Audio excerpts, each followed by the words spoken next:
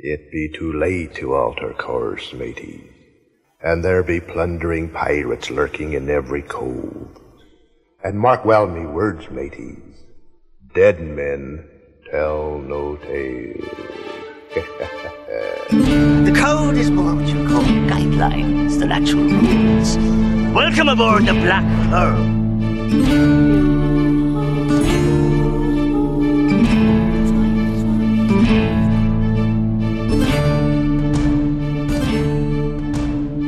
Welcome to the Pirates of the Caribbean Minute, a daily podcast where we analyze, scrutinize, and plunder Pirates of the Caribbean films, one blimey minute at a time.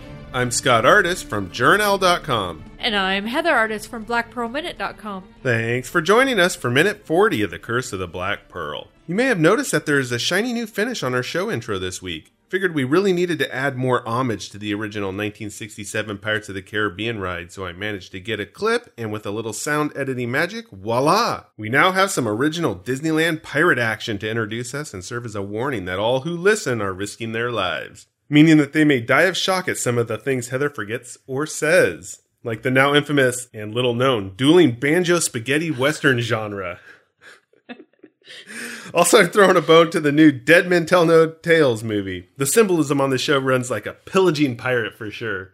But still, I gotta come back to the dueling banjo spaghetti western genre. You said dueling.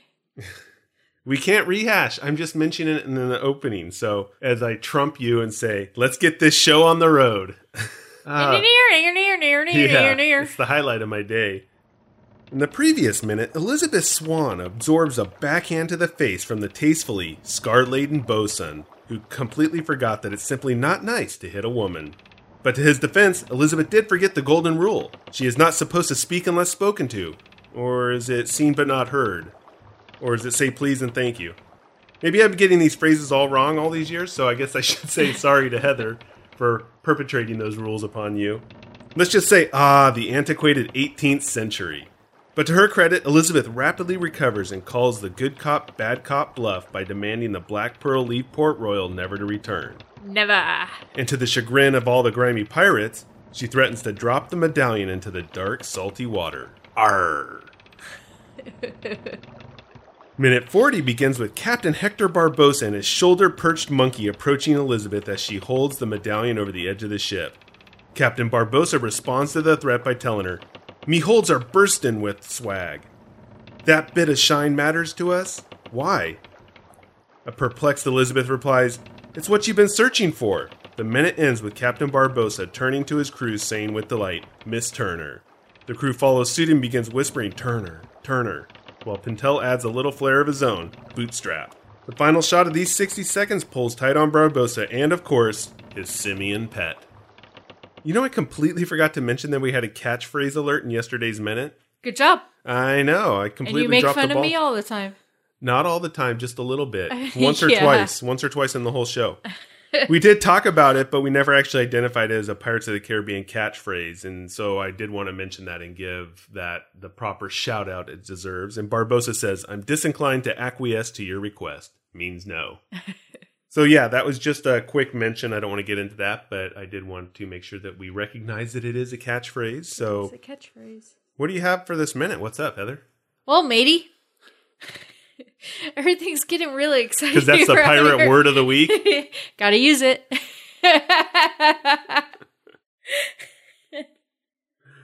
Okay.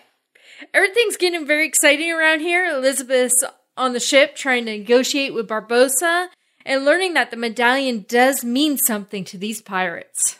So you didn't like my summary. You had to go and throw your own summary together. Yep. You know, I take great pride in my minute-by-minute summaries here. There is a format. Actually, I have kind of this format in mind. The first time, or when I do the rehash in the previous minute, I actually throw in a lot of flair and different ideas and maybe some creativity. But then in this minute, it's usually maybe not so creative, more kind of by the book. Sometimes I do get a little carried away and throw some of that in there, but I actually do have kind of a method to my madness on that I try and stick to. It's pretty crazy that that's how I think about it, but that is the truth. Hey, it makes sense. So you'll see that. So it's trying to like the serious tone for the new minute, but then the comedy kind of routine, if you will. Not that I'm a comedian. Yeah, but you understand. I put a little more creativity into it. I give myself a little more leeway, so to speak. But yesterday I teased monkey data, and I did... Jeez, Foley artist here. Yeah, so I did want to bring some of the monkey data back. I didn't want to tease it yesterday and then not do any of it all. I do have quite a bit about the monkey, and I decided that I would spread it out across things and maybe hit it on the appropriate scenes when we get there. Otherwise, we'll be talking about things that have not yet happened yet, and I didn't want to do that. So we'll just make a quick intro for the monkey today, and then I'll mention a few generalities for now, and then we can just leave it at that and avoid any spoilers, and then I'm safe from the wrath of Heather. So this show is full of intros today. Yeah, it's an intro show. This is all intros. Actually, what we're going to do, intros. we're gonna redo the intros for every minute-by-minute podcast out there, and we're just going to have this episode, that's all it is. Exactly. Hope you all enjoy. No, but actually, in The Curse of the Black Pearl, it did involve two capuchin monkeys who alternated in the part of Captain Barbossa's pet that rode on his shoulder throughout much of the film. Tara is a 10-year-old female monkey, and Levi is an 8-year-old male. Well, at the time, anyways. We got to add, 14 years to that now. The costumes that the monkeys wore throughout the film were custom made for a comfortable fit, because you have to have your monkey in a costume that fits comfortably. I mean, he's already, bouncing around up there. That's not a euphemism. What is going on with you? I didn't say you did. No, you gave me the in-studio look that, I dress up my monkey.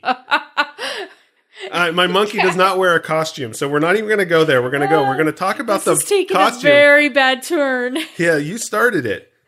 So the monkeys, you got to have them in a nice, comfortable outfit. That's all I'm saying. Especially they're already agitated. They're not really agitated, but they're fiddling around. They got ADD. He's sad. He can't talk to anybody else. Yeah, exactly. Nobody else will play with him.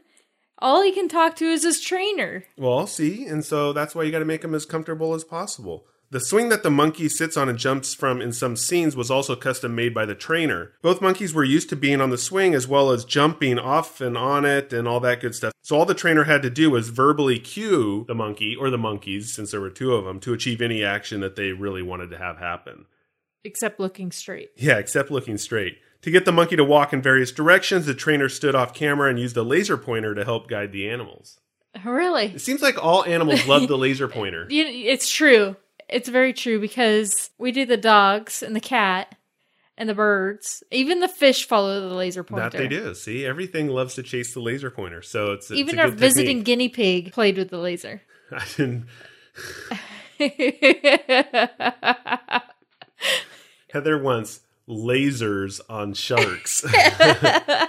All I want is freaking sharks with lasers. I know what it is. Do you really? Why do you say I want lasers on sharks? Because you're experimenting with lasers and guinea pigs. Now you're taking us off a tangent. The lead animal trainer for The Curse of the Black Pearl was Ursula Bronner. She amassed more than 60 animal trainer credits in film and TV over her career thus far. And she actually started back in 1987 with the Dom DeLuise show, and most recently working on The Conjuring 2 and the soon-to-be-released Once Upon a Time in Venice. And she's a trainer and co-owner at Animals of Hollywood, working with dogs, cats, birds, mice, and rats. But the capuchins in Pirates of the Caribbean are from Steve Martin's Working Wildlife. Steve Martin, really? Not that Steve Martin. Oh. Different Steve Martin. The same Steve Martin we were talking about yesterday? Like that, but a different person. And then other credits for Tara and Levi include Blue Collar TV, Bruce Almighty, Californication, ESPN, Urban Tarzan, AT&T, and Babe Pig in the City. So not Friends. Not Friends. But so I take it all monkeys look alike to you?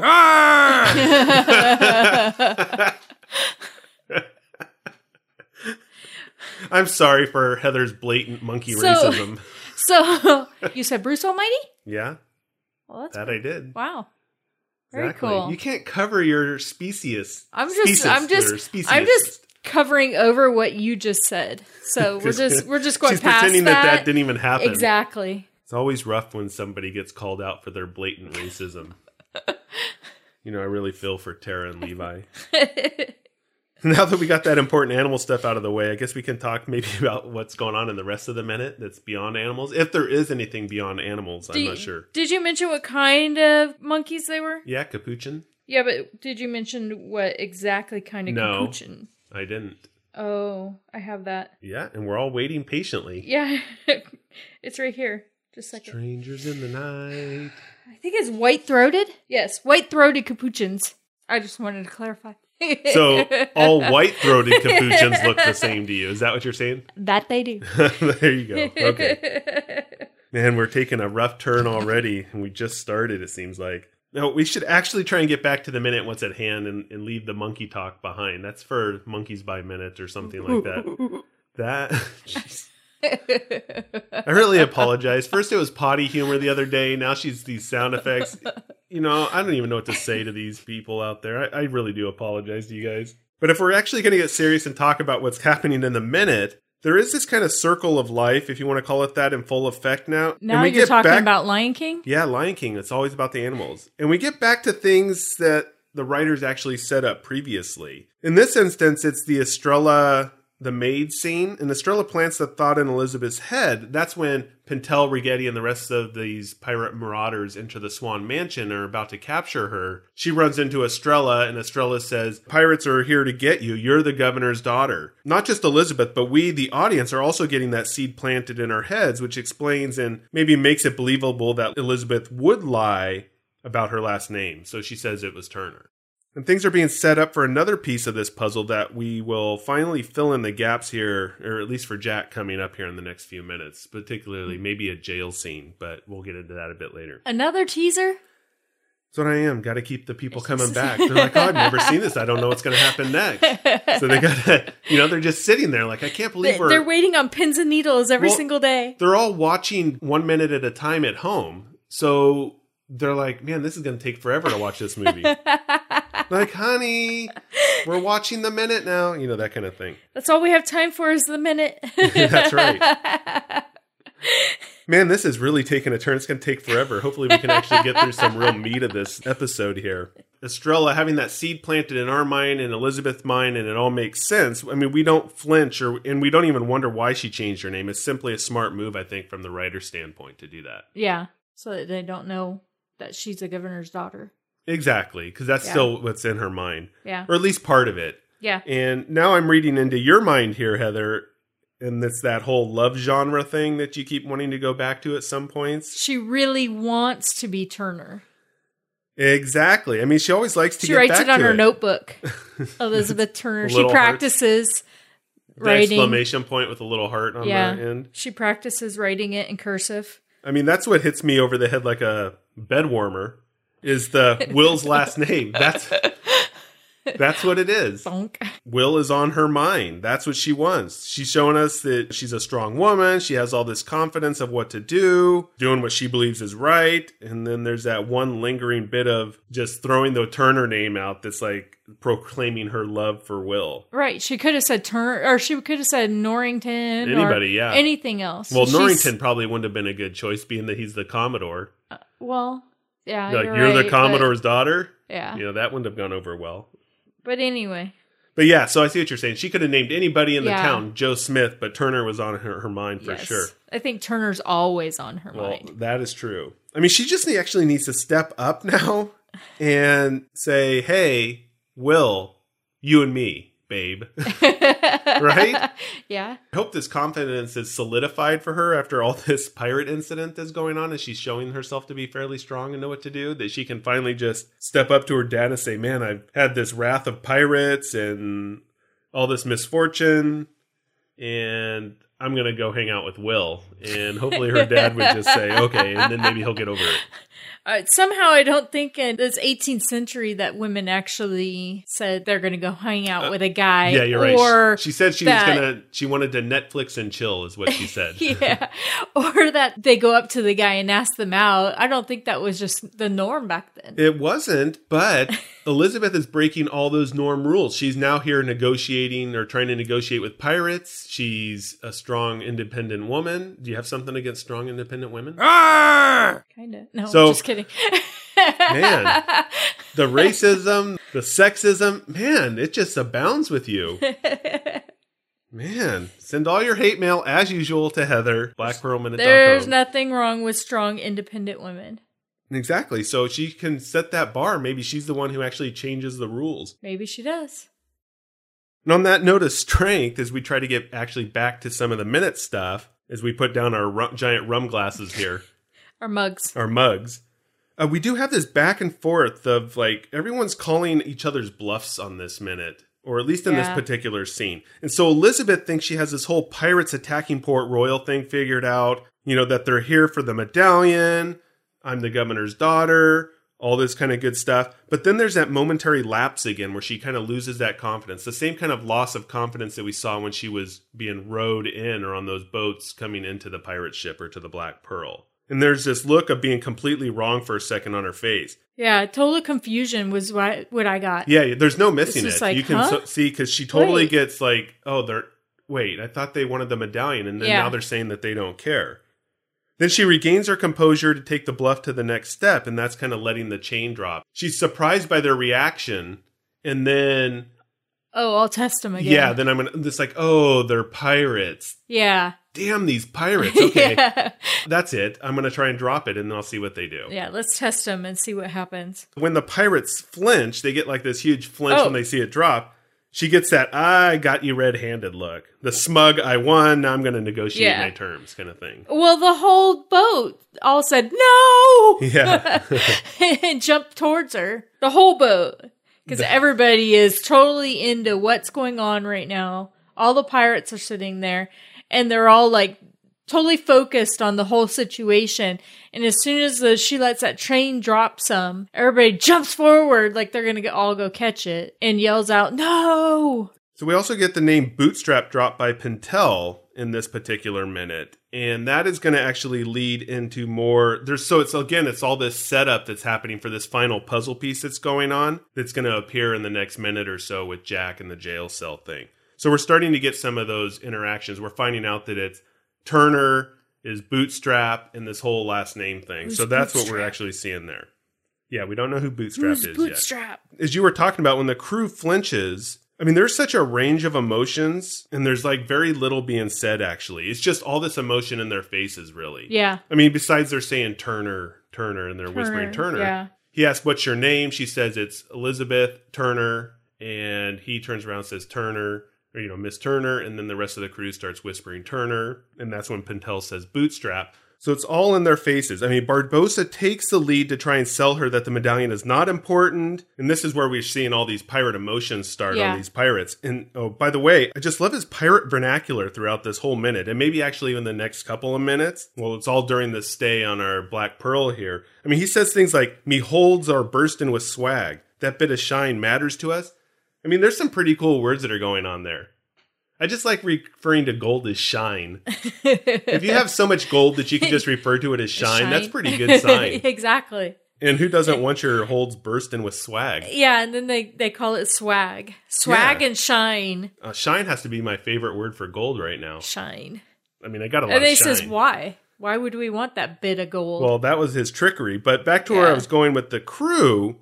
I mean, they're really focused on the medallion. It's like they're drooling over it. They're concerned about it. And about half of them start to go along with Barbossa when he's telling her that the medallion means nothing to him. There's that kind of nervous laugh, and then you see some with cracked smiles, while others are really still focused on the medallion and looking worried that she's going to drop it. Yeah, they totally are. And it's a very interesting scene to see all the different pirates like this, and then to see Elizabeth even go from her confidence, and then it kind of goes, I thought that's what you needed. Oh, they're tricking me. And she totally changes everything up again. Well, if that's the case, I'm going to toss it over the side. Yeah, because that's where she calls their bluff. But and that's also when all the pirates flinch, and that's when she pretends to drop it. But they all get giddy when they hear the name Turner. So we're getting another piece of the clue of the importance of the name Turner. So we have Turner, Bootstrap. So all of these things are being laid out by the writers that are going to show up in this kind of next scene that we really start to make another connection and really have that kind of final puzzle piece starting to be laid in place. And then our Barbossa, instead of addressing her, Miss Turner, he actually turns around like he's telling the whole crew, this is Miss Turner. Yeah, he is. So definitely. The whole crew knows instead of addressing her. He wasn't addressing her. He was addressing his pirate crew. They're like, hey, this is Miss Turner. Yeah. And that's when the pirates go, oh my God, basically. Yeah. They are pretty ecstatic that Miss Turner is on board. Did you notice the cannon next to Elizabeth when she's holding the medallion over the side? I don't recall a cannon there. So you can just barely see it. It's just like the top part of it, but it's really ornately decorated. And so this again comes back to the whole thing that I've said 1,000 times, that I'm just really impressed with a lot of the details on the set here. And then since Heather brought it up yesterday, yeah, we had to do a little history today. Brought to you by Pirates of the Caribbean Minute. So the cannon of the late 1600s was an ornate masterpiece of the foundry's art, basically. It's covered with floral reliefs, scrolls, heavy moldings, and the most characteristic of which was perhaps the banded muzzle.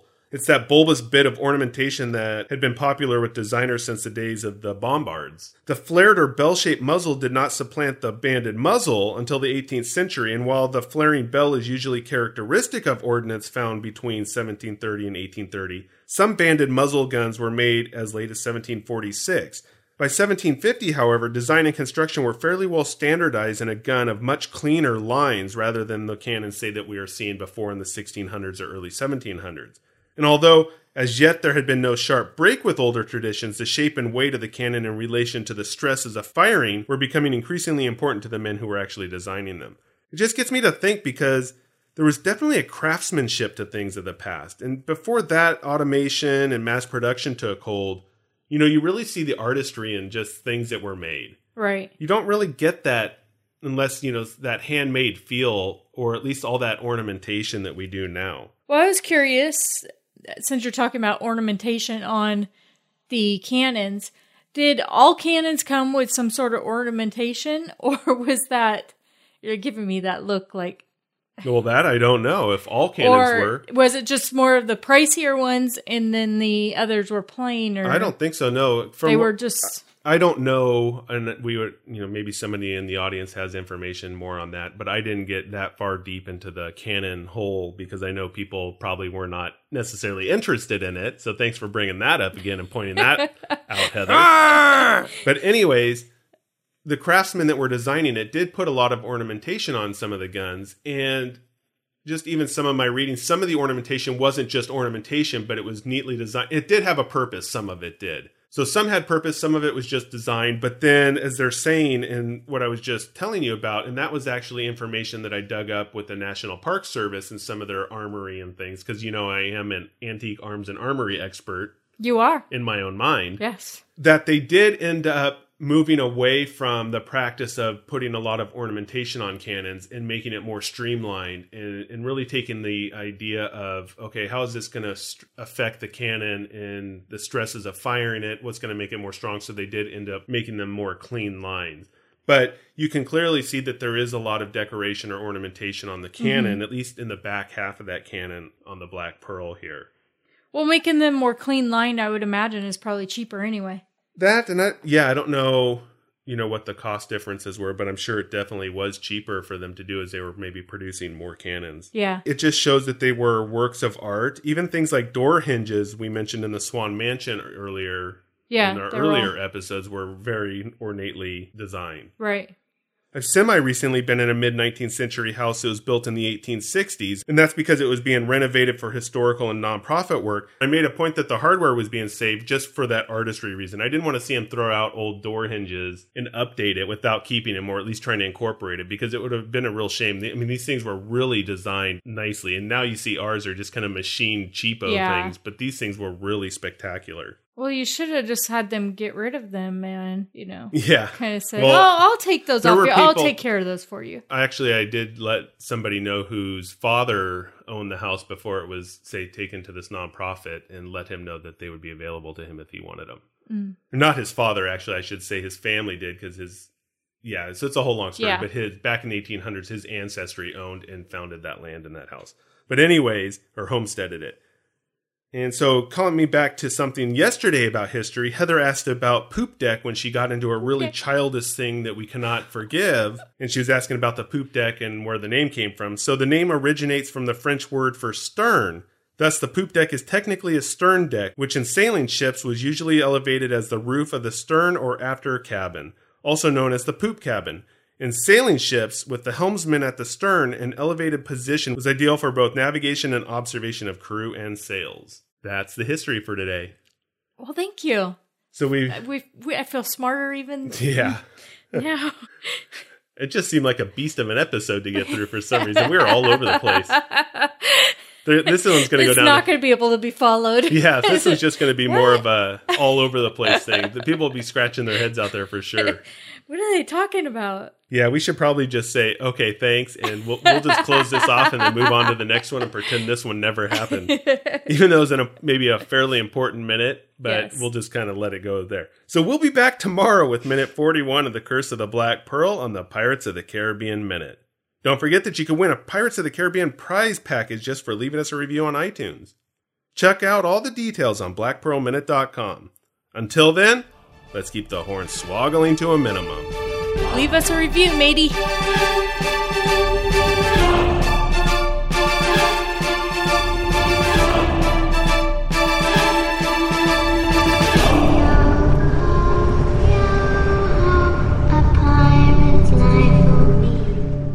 Thanks for joining us on Pirates of the Caribbean Minute. Have something to say? Then give us a call at 8637-PIRATE. If you like the show, then do us a favor and leave a review on iTunes. We'd appreciate it, matey.